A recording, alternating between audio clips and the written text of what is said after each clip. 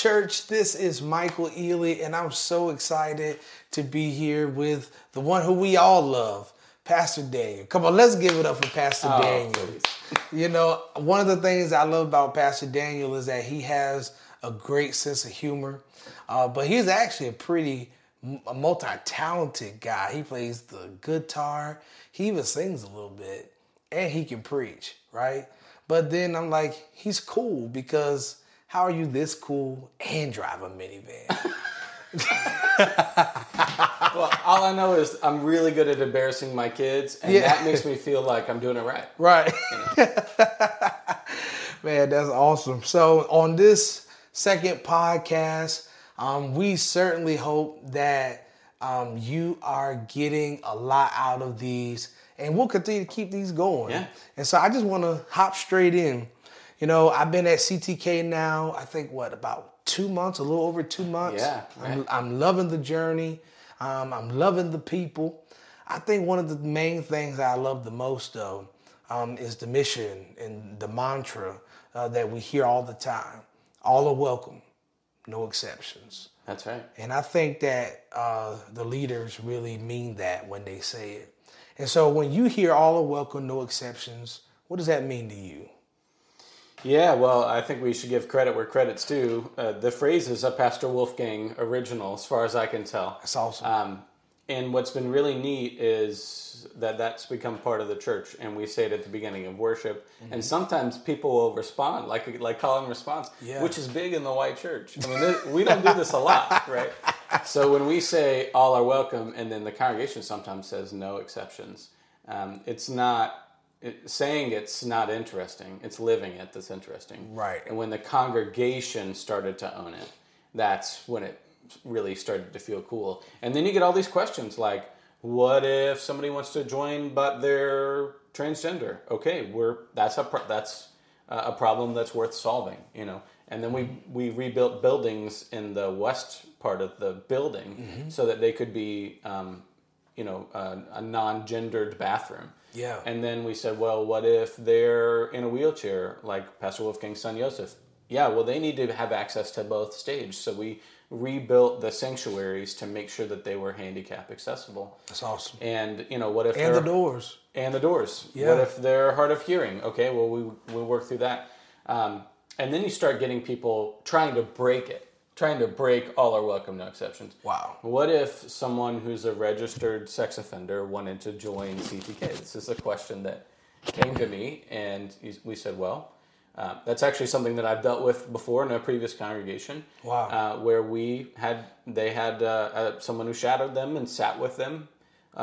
We don't have that right now, but having those conversations becomes really meaningful because we really do mean all are welcome, no exceptions.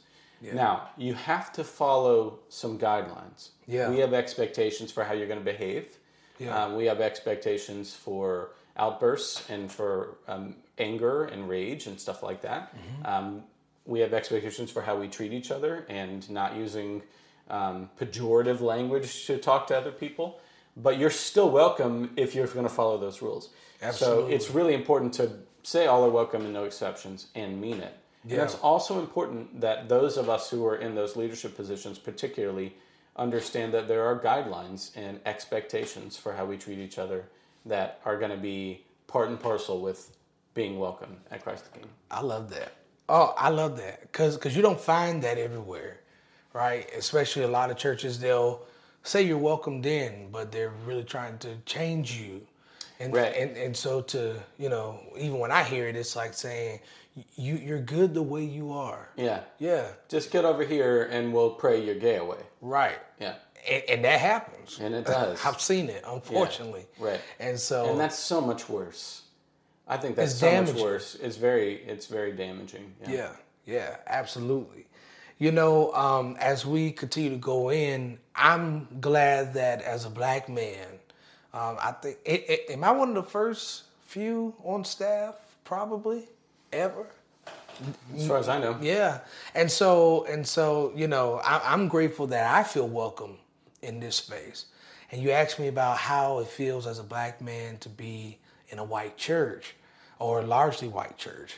But I would say that Christ the King is really working towards diversity. And so, what are some of the areas of diversity that you see that are rising in the church? Well, in the 4 years I've been here, we had kind of a few people who were gay and out, but it was a little bit don't ask, don't tell. Mm-hmm. And since then, we've had an influx of people who identify as both gay and lesbian and bi, and trans, who feel like they have a place now and they can belong. Having Nathan on staff was our first gay staff person, and then he started a Q Bible class, which wasn't in his job description, but was the mission that God put on his heart.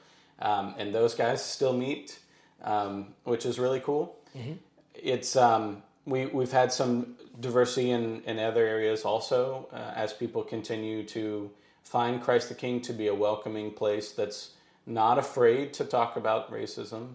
Mm-hmm. Not that we don't have racism, we definitely do. Sure. But we're willing to talk about it and work on that.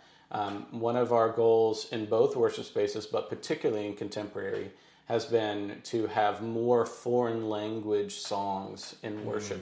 So we'll find the song that the white church, that Hillsong did, and then we'll sing it in a verse in Spanish. And we're actually doing that this Sunday. Yeah, we did it last Sunday. Oh, yeah. And those things really start to tick up. Well, because success breeds success, right? Yeah. And so once you start doing that, and then we started to say, okay, now we've got these wheelchair ramps for people who need handicap accessibility, but we're still saying, please stand at the beginning of our worship service. Yeah. We're Lutherans. We like to stand and sit. You figure that out, right? Yeah. And then Pastor Athena shows up. She's a recent seminary graduate. Mm-hmm. And she says, actually, the way we teach it now is please rise in body or in spirit.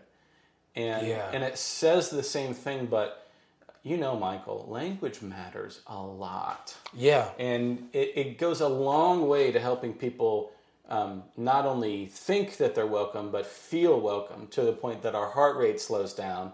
And you have to feel safe to worship. You actually have to already feel safe. That's good. In order to worship. So those kinds of things, we're really seeing diversity show up in those ways. And I think we are starting to get a little bit of a reputation as a church that's not only willing to let people come in, but meaning you can come in and you don't have to be like us. Right. You can be who you are. Right. And that's really cool to see. That's awesome. Yeah. I love it. Speaking of Pastor Athena, we both went to Wake Forest. Yeah. And I think that's what makes Wake Forest the place that it is. No one is like anyone. Right. Everything is a hodgepodge. And yeah. In a lot of ways, I see that with Christ the King. And I think it's good. It works. Yeah. It works to the good, mm-hmm. and for the good. As we start to bring it in and we're thinking about diversity, we can't help but to realize that the world, unfortunately, is not like Christ the King, and that churches are safe spaces. Yeah. And so with that, as you look at what's going on the news, as you look at even most recently in Elizabeth City, mm-hmm. How that shooting death has been named as justifiable. And we haven't even, as the public, had the opportunity to see the videos. And from what I understand, the family only saw what the departments allowed. Yeah. Where do you find yourself positioned in the movement for social justice and for solidarity? Yeah, that's a great question. And I'll say that I'm on that journey, right? I don't think I'm far on that journey in any way. And I think for a lot of people who want to help, we start by saying, how can I help? And then it starts to feel like, well, there's not a whole lot I can do. I mean, mm-hmm. I'm just saying that's the starting place. You're like, okay, cool, I want to help. I want to make sure that Black Lives Matter and that we can do that. And then you're like, I mean, what am I going to do? Like, I don't work for the police department. I can't. That system's so big. Mm-hmm. And racism is such a huge problem, a centuries-old problem. And I think that there are some moments in our quiet time where we just think, this is really hard. This is maybe too hard and not worth it. I'm just being honest. I think a lot of people land there. Yeah. And for me, That's and good. for a lot of other people, it's been, well, no, there is actually a lot we can do. Yeah. Right? And it starts in our daily encounters. Brene Brown says that all discrimination starts with dehumanization. When we start to treat other people like they're less than us, that's when things really get out of hand. So I make a point to learn people's names as much as I can. Yeah. People that I see around, because the people in my closer circle, in my friends who are people of color, I think we're mostly good, right? But the people that we meet around, there's a lot we can do to let people know that they're well known and that they're loved for who they are. Yeah. But on the macro scale, in the larger sense, we have to keep preaching. Yeah. And that's, one of the questions as a pastor is always, what's mine to do, right? And that changes from church to church. There are a lot of ways to be a pastor. But in a larger church, I think preaching has a bigger responsibility for us, because that's the way we interact with the most people. We don't spend one-on-one time with every parishioner. Yeah. Even every year, even once every year. Yeah. But we preach to every parishioner every year. And That's good. And so how can we use that preaching to preach with the newspaper in one hand and the Bible in the other? And I think that's the biggest motive. And the thing that I say to people all the time is, there's always someone watching how you react. Yeah. You are a leader, whether you want to acknowledge it or not. Somebody watches what you do and what you don't do. Kids, even not your kids, they look up to you, right? And they think, okay, this is somebody that I can follow. And the way you react, how you do anything is how you do everything. And the way you react, even in the smallest moments, somebody else is looking up to, and they're going to model themselves after how you do things. Wow. Did y'all get these gems? I mean, this man is dropping major gems. Wow. Okay. All right. So let's go a little bit deeper now. Yeah. So, as you're acknowledging all of these things, we hear these conversations all the time. What is your view? Is white privilege a thing? Absolutely. Come on, talk about it. A lot of people, so I'm a big football fan, you can tell. I see. Right. And my dad always taught me, everything can be a football analogy. Everything can be a football analogy. And this is one of them, right? We want to talk a lot about how I'm not racist. I'm playing the game right. I'm not breaking any rules. Look, if I give you a little dig every now and then, and the refs don't see it, the refs don't call it, it's legal. Yeah. But the game is rigged. Yeah. The game of America is rigged. The monopoly game that is America. Yeah. When I was born, I already had Park Place, right? Yeah. So then I can tell you all day, oh man, I got Boardwalk. Hey, I worked hard for that. I scrimped and saved and I did that. Well, yeah, but the game was rigged before you sat down, before you started to play. And the more you start to see that, again, I think there's a dip for a lot of white people that go, oh gosh, this game is rigged. Oh gosh, I'm the sinner. I'm the worst. And they just kind of get down, just like you were talking about seminary, right? Yeah. They tear you down, and then if there's time, they build you back up. Right. And I think for a lot of people, once they realize how rigged that game is, they get to that pit of despair, and then they stop because they're just like, man, this is going to be hard. It's going to be too hard. Once I was in seminary before I confronted racism in a big way. We did a lot of anti-racism training. Yeah. They elected a black president right after I started seminary. Oh wow! So that was kind of a big moment, a crazy moment, which I'm not going to say on the podcast how crazy that day was in Berkeley, California. But we started to realize, okay, having a black president doesn't mean that racism's gone. Yeah. And then we saw the way he was mistreated. Yeah. Even though he was the most powerful man in the world. the way that senators and other people tried to take him down a peg all the time. And that was sort of when it kind of woke up for me to say, oh wow, this game is so rigged that even the person who looked like they're at the top is being undermined on every step of the way. Yeah. So I would say that, is white privilege real? Absolutely.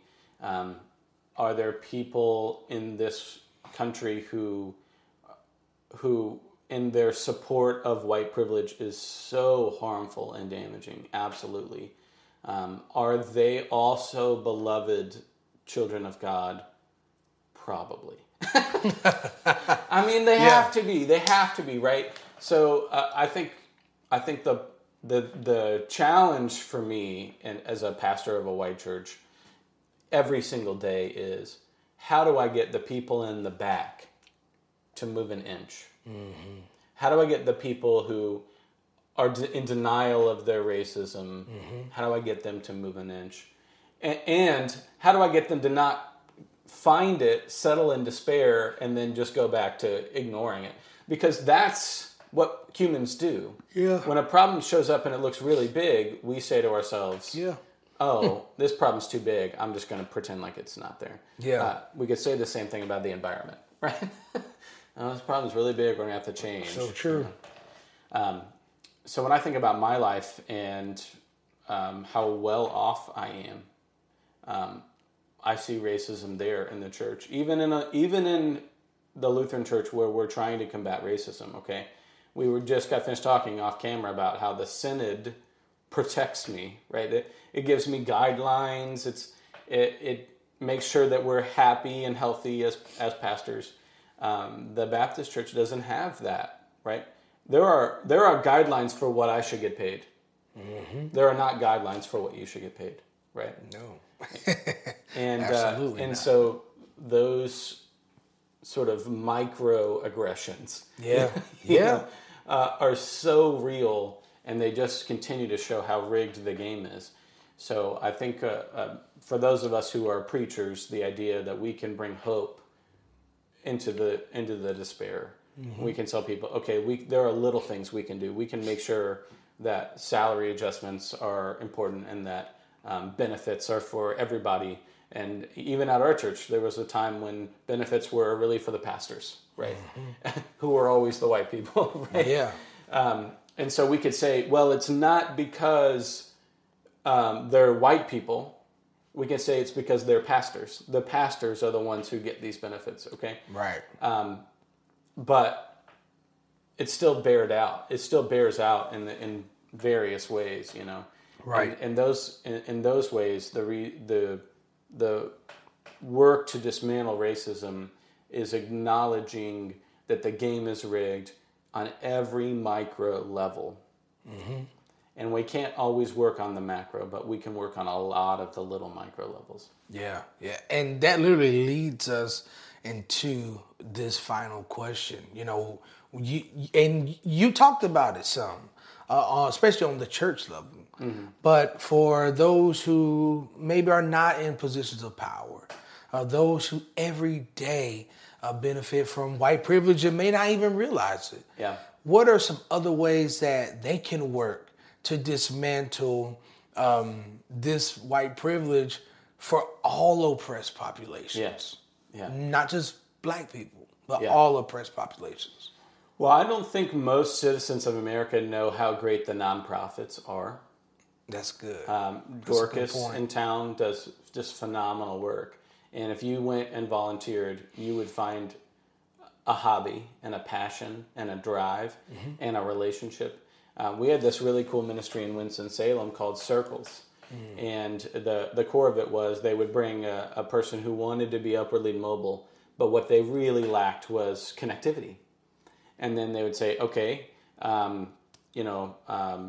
Javier wants to be, a general contractor, and we need to give him access to builders and to bankers and to lawyers and to social workers and all kinds of stuff. So we would give them the network. And what white people have in spades is networks, right? I don't have as many Facebook friends as you, but I have a lot of Facebook friends and people that I can reach out to where my name means something, where my friendship means something, and I can use my networks to get people because access is a huge way that racism bears out. It's simply access. Yeah. Right? Access to borrowing money to buy that house. Yeah. Access to a job interview. Access to education. There are a bunch of really great scholarships in the world that people don't have access to, that they don't know that are there. Access to good medicine and good daycare, and access to preschool, which is a huge one, right? So I see that one of the things we can do often to help people of color and all those who are sort of down in life is for that hand up.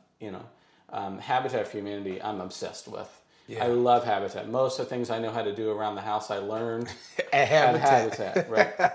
And Habitat's this really great model where they don't actually need us to volunteer. They could do it cheaper, faster, and better without having some middle-aged white guy hammering the deck, right? But what we bring is network.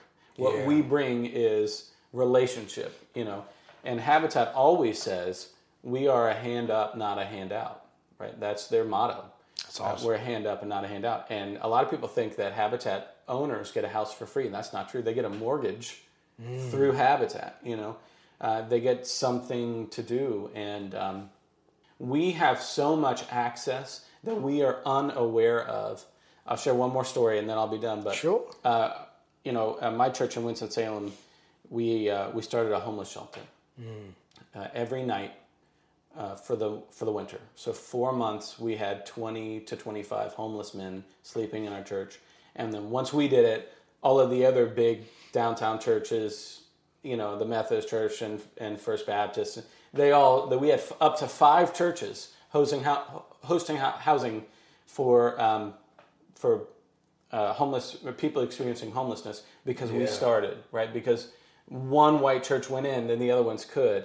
And I learned a lot about homelessness, and that's another podcast, I think. But just this one story that stuck out to me was this guy comes up to me, and they call me Rev. I think it's the coolest nickname I've ever had. They're like, hey, Rev, hey, man, what's a notary? And I'm like, oh, a notary is this thing where you show them your driver's license, and then they sign it, and they sign that you are who you say you are. Right. Well, how do they know me? Well, they don't really. It's just a person who's got this special clicker seal. And he's like, well, in order to get my job, I got to get a notary. A notary. Okay. Where do I get a notary? I'm like, well, when I get a notary, I go to my bank. Well, Rev, I don't have a bank. You can go to my bank. Maybe I'll go with you. Well, Rev, I can't go between 9 and 5. I got the job. Okay, it's the work. How do I get a notary on the weekends? And I'm like, damn, this is a huge problem for him. Yeah. This is an access problem. He can't do his job. He can't do anything until he gets a damn notary, which means almost nothing. Right? But it's a huge hurdle for him. So I happened to have in that congregation, I had 2 people who were lawyers and one who was a realtor, who also became a notary because it was being an annoying hassle in their lives that they weren't notaries. So I called one of them. He didn't answer. I left a message. I called another one, and in 30 minutes, they both showed up. Yeah. Right. The power of access. I did not know that I had access. Right. It never occurred to me that I had really cool access to notary publics. Yeah. But those micro moments become the thing that gets the barrier gone, for someone. And we can offer that all day, and we just don't even realize how blessed we are to have access. Yeah, that's awesome. That's awesome. Well, this has been our podcast. We hope that you enjoyed it, and we want you to stick around for what's next. Thanks, guys.